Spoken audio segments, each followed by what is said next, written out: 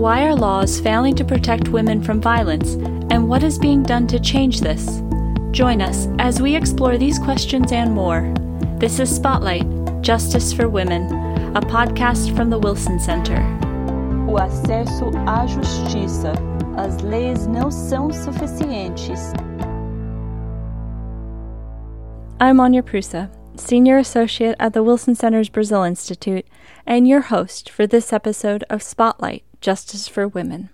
Despite having excellent laws on the books, Brazil had a record number of femicides in 2019, even as the number of overall murders in the country fell. I am joined today by Dabney Evans, Associate Professor of Global Health at Emory University and an expert on femicide and intimate partner violence. We discuss what gender-based violence looks like in Brazil and some of the measures and programs currently underway to address this problem. Dabney, thank you so much for joining me today. Oh, thank you. I'm delighted to be here. So I want to start this conversation by asking, what is femicide? And what do we know about femicide and intimate partner violence more broadly in terms of risk factors and prevention measures? And are there also gaps in our knowledge? What are the things that we don't yet know? Absolutely. So generally speaking, femicide is defined as the gender-based killing of women. And I consider it to be an extreme form of intimate partner violence. And of course, gender-based violence is a large umbrella that it can include a lot of different types of violence that can happen across the life course. This can include things like infanticide before the birth of a girl child, or even infanticide after a child has been born. Things like malnutrition, young girl children not being able to eat the same as their male peers, dating violence. We see violence across the life course in many forms. And intimate partner violence is something that affects women and girls as soon as they begin entering into intimate relationships. And femicide is the ultimate extreme end of intimate partner violence that results in killing. In terms of what we know about it, we know that about 50,000 women at least per year are murdered globally as a result of femicide. Now, I say that haltingly because we don't have really good numbers about femicide. We have had a very difficult time as a research community figuring out how to measure femicide. And most of the time what we're using are female homicides as proxies. And so it becomes very difficult to differentiate when is something a murder of a woman that is gender-related and when is a murder of a woman not gender-related. But the number that the global community has come up with is about 50,000 a year, and that's probably an underestimate. So I just say that we have some caveats about that. Now, in terms of risk factors, the risk factors we can think about in two different ways. We can think about the risk factors for the victim, and we can also think about risk factors for perpetration.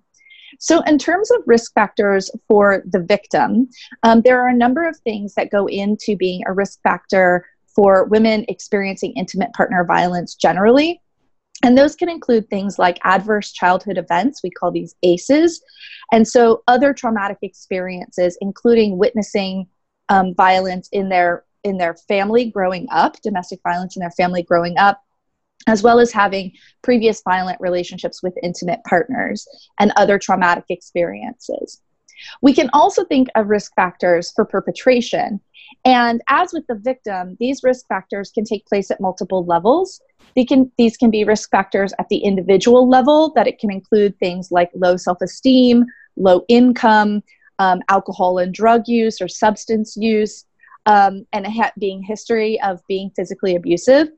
But we can also think about things like relationship factors, community factors and community violence, and then societal factors like misogyny, which is something that's present all over the world and we really need to think deeply about. You know, I'm listening to you describe these risk factors, and it makes me think that the situation in Brazil is really a perfect storm when it comes to gender-based violence. It's a country where societal gender norms skew traditional. Machismo is very present in Brazilian culture and politics. And it's also a country with high levels of poverty, inequality, and violence in general. So maybe it's unsurprising that gender-based violence is a persistent challenge in Brazil. And I wonder if you could speak to that. Absolutely. So there's both good and bad news out of Brazil when we think about femicide and intimate partner violence more generally. So the bad news is that Brazil is ranked fifth in the world for femicide, meaning that of all the countries in the world, Brazil has the highest number of femicides. And again, the way that we're calculating femicide is probably an underestimate of the actual number of women that are killed as a result of their gender. And we also know that intimate partner violence is very prevalent globally as well as in Brazil. So this is sort of the context of Brazil in terms of how often violence is taking place there, which is very frequently. And in some ways, COVID is a pandemic, but one of the things that COVID has brought to light has been called a shadow pandemic. And that is the issue of intimate partner violence as well as femicide. So what COVID has really done is it's really exacerbating existing conditions. Now, the flip side, the good news out of Brazil before COVID is that Brazil has been pretty progressive in passing national laws against intimate partner violence and specifically against femicide. So in 2006, Brazil passed its first federal law focused on intimate partner violence, and that's a law that's called the Maria da Penha law. It was a sweeping law that included the criminalization of intimate partner violence, and it also included mass education and mass communication about violence against women. And this becomes really, really important when we think about actually combating violence against women, not just criminalizing it, but also educating and transforming norms. So the Maria da Penha law was a huge success. And what we know about the success of that law is that 100% in the latest surveys that have come out, 100% of Brazilians know about the Maria da Penha law. That law was followed almost 10 years later in 2015 by an anti-femicide law, which actually criminalized and defined and gave harsher penalties for the gender-based killing of a woman. So those two things were major achievements for the country. But the downside of that is that having a law on paper really means nothing if it's not enforced, if it's not operationalized.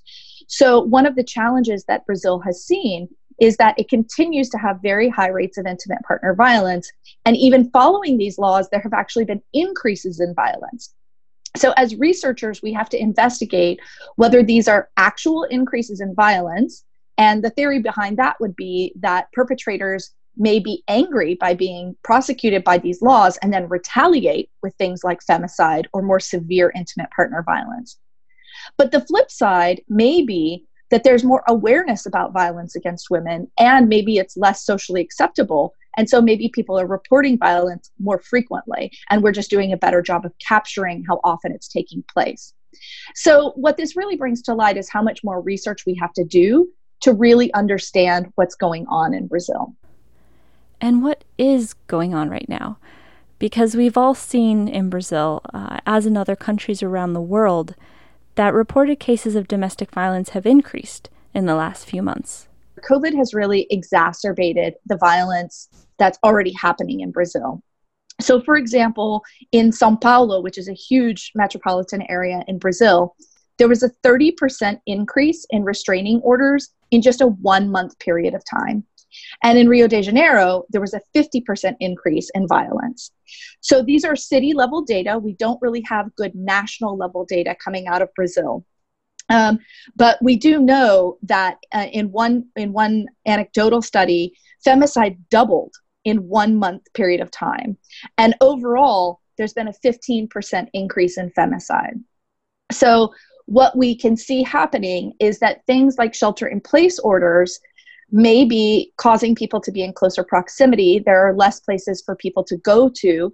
But also, women may be considering that maybe the pandemic isn't the right time to leave a relationship. So maybe they are literally sheltering in place and just trying to weather the storm of both a pandemic and a violent relationship. There are also other contextual factors that may be exacerbating violence. So we know that unemployment has spiked. A lot of people are out of work as a result of the global recession and the way in which many businesses have shut down as a result of COVID.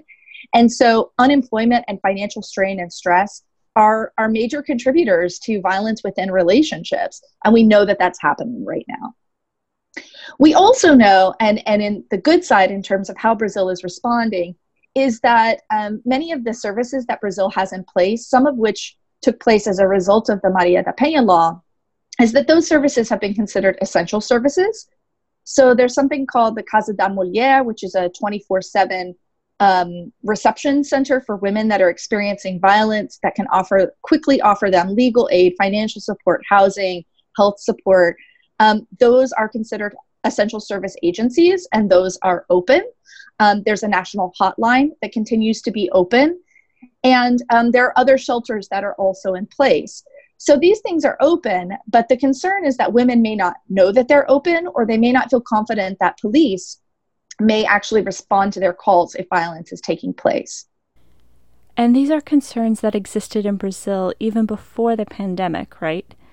That women might not know the options that are available to them, that police might not take these complaints seriously, or might not respond in a way that protects women from further violence.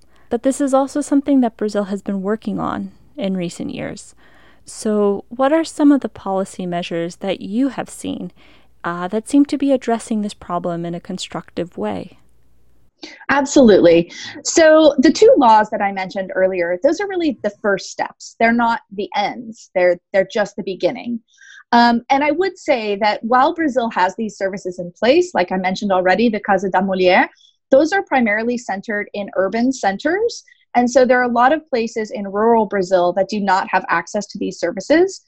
And the same is true of some of the measures that are called delegacias, the Delegacias da Mulher, that are women's police stations that are supposed to be staffed with women police officers or officers trained, and that are supposed to be open and ready and willing to take reports of domestic violence.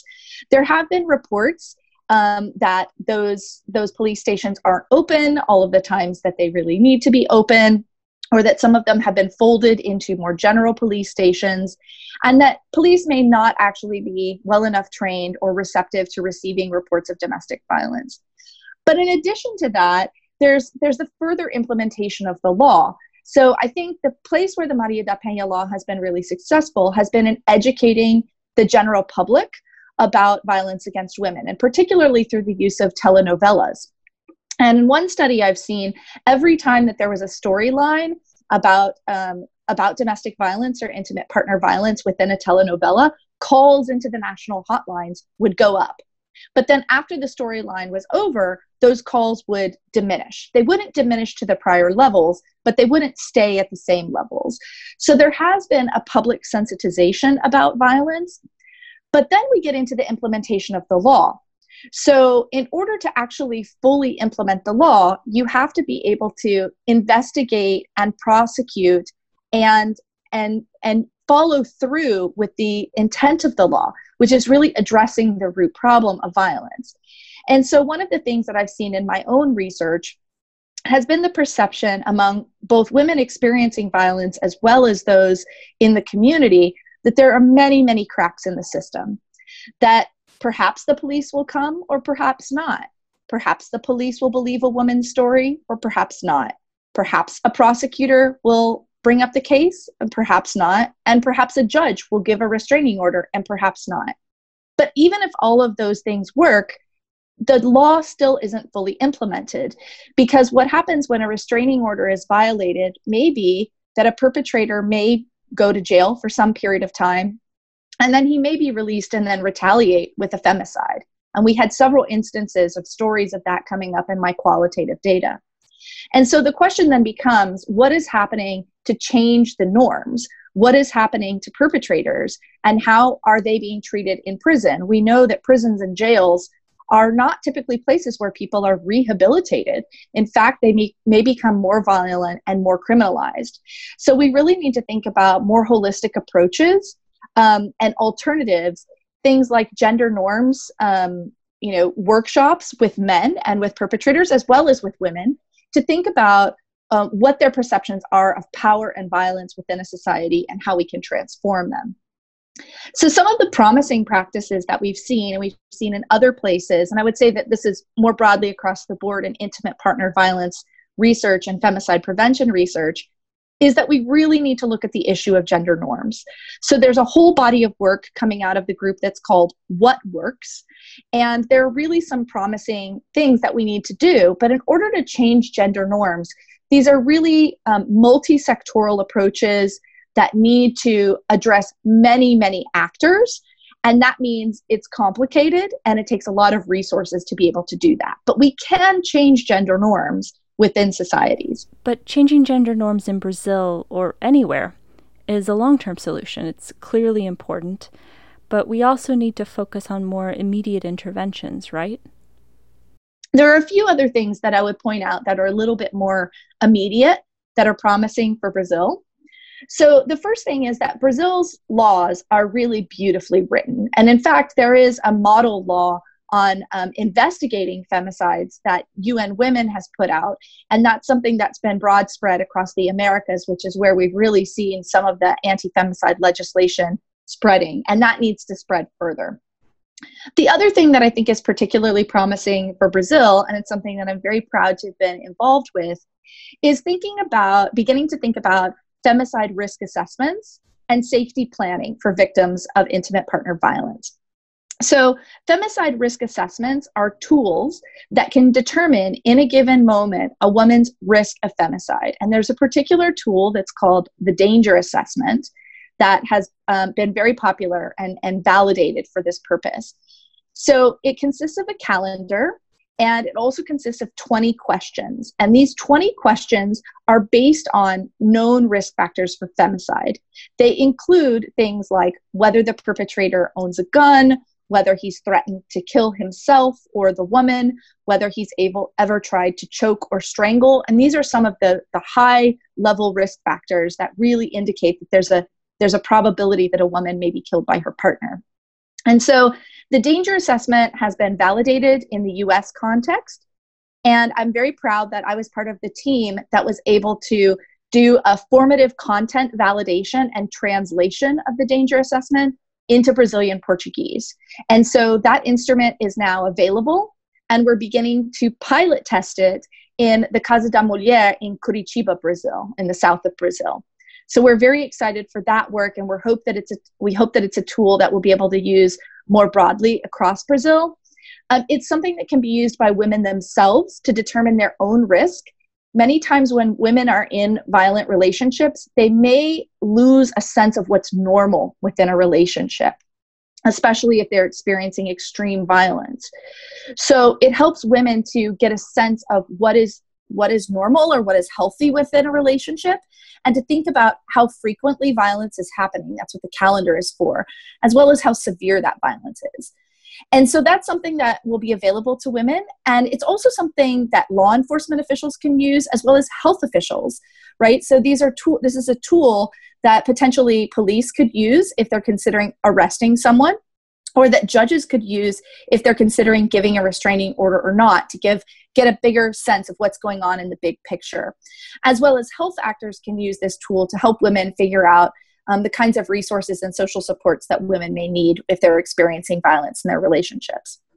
So that's one really promising tool. Another really promising tool is the idea of safety planning. And there's a safety planning app that's available in English that's called My Plan. And the My Plan app also includes a risk assessment, but it also helps women to devise a safety plan for themselves.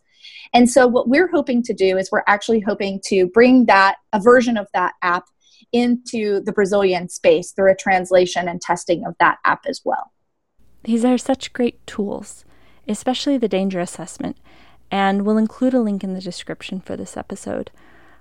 Because it quantifies, in a way, the level of risk that women are facing. And I think women, and even as you mentioned, prosecutors and police, are often unsure of just how risky a woman's situation is. It's easy to dismiss individual incidents of violence as just a domestic dispute. And so I think having these tools is really essential. And I think that touches on the fact that data is fundamental to understanding the challenge of femicide and intimate partner violence. In Brazil, a lot of the data is fragmented. There is some data collection at the national level, some at the state level, and some at the municipal level. but it's not really unified. So how good is the data in Brazil, and what is the importance of data, or the lack of data, in driving change? I would just start by saying we have an old public health adage, which is if you don't write it down, it didn't happen. And that's basically saying if you don't have the data, you can't prove that something is happening. And I think one of the most transformative things that's happened over the last 10 or 15 years with regards to violence against women is when the WHO did its multi-country study focused on violence against women. Brazil was one of the countries that participated in that study, which was in the early 2000s. And so that was a particular study that was that specifically focused on violence, and it was a population-based study. So it was systematic sampling. And there were sites, there was a site in Brazil that was in both an urban and a rural location. That was true for each of the 8 countries that participated in the study. So we were able to get really good data, both urban and rural, at a population-based level, using very rigorous scientific standards for sampling, to be able to make generalizable conclusions about how frequently women experience violence. And the biggest takeaway from that study was that 1 in 3 women will experience physical, sexual, or psychological violence in their lifetime. And that's huge. So when we think today about the COVID pandemic, and then we talk about a shadow pandemic, that number 1 in 3 is the shadow pandemic. Violence exists. Now, that WHO study, that World Health Organization study, provided us with a wonderful starting point, and there has been so much work that has been done in the time since then. One of the things that has happened in Brazil, which is a positive point of progress, is that previously Brazil participated in the USAID-funded demographic and health surveys. But the last time Brazil participated in that was also in the early 2000s. So there was about a 10-year gap where there were no population-based data from Brazil, either from following the WHO study and following the last time Brazil participated in the demographic and health surveys. Now, recently, about probably 2 years ago now, Brazil added a violence module to its own version, its national level version of the demographic and health survey. So this is a Brazilian population-based study that covers a huge range of health topics. Now, there's an advantage and disadvantage to that. The great news is now there's a violence module, and that means that some data are being collected systematically in Brazil about what's happening with regards to violence.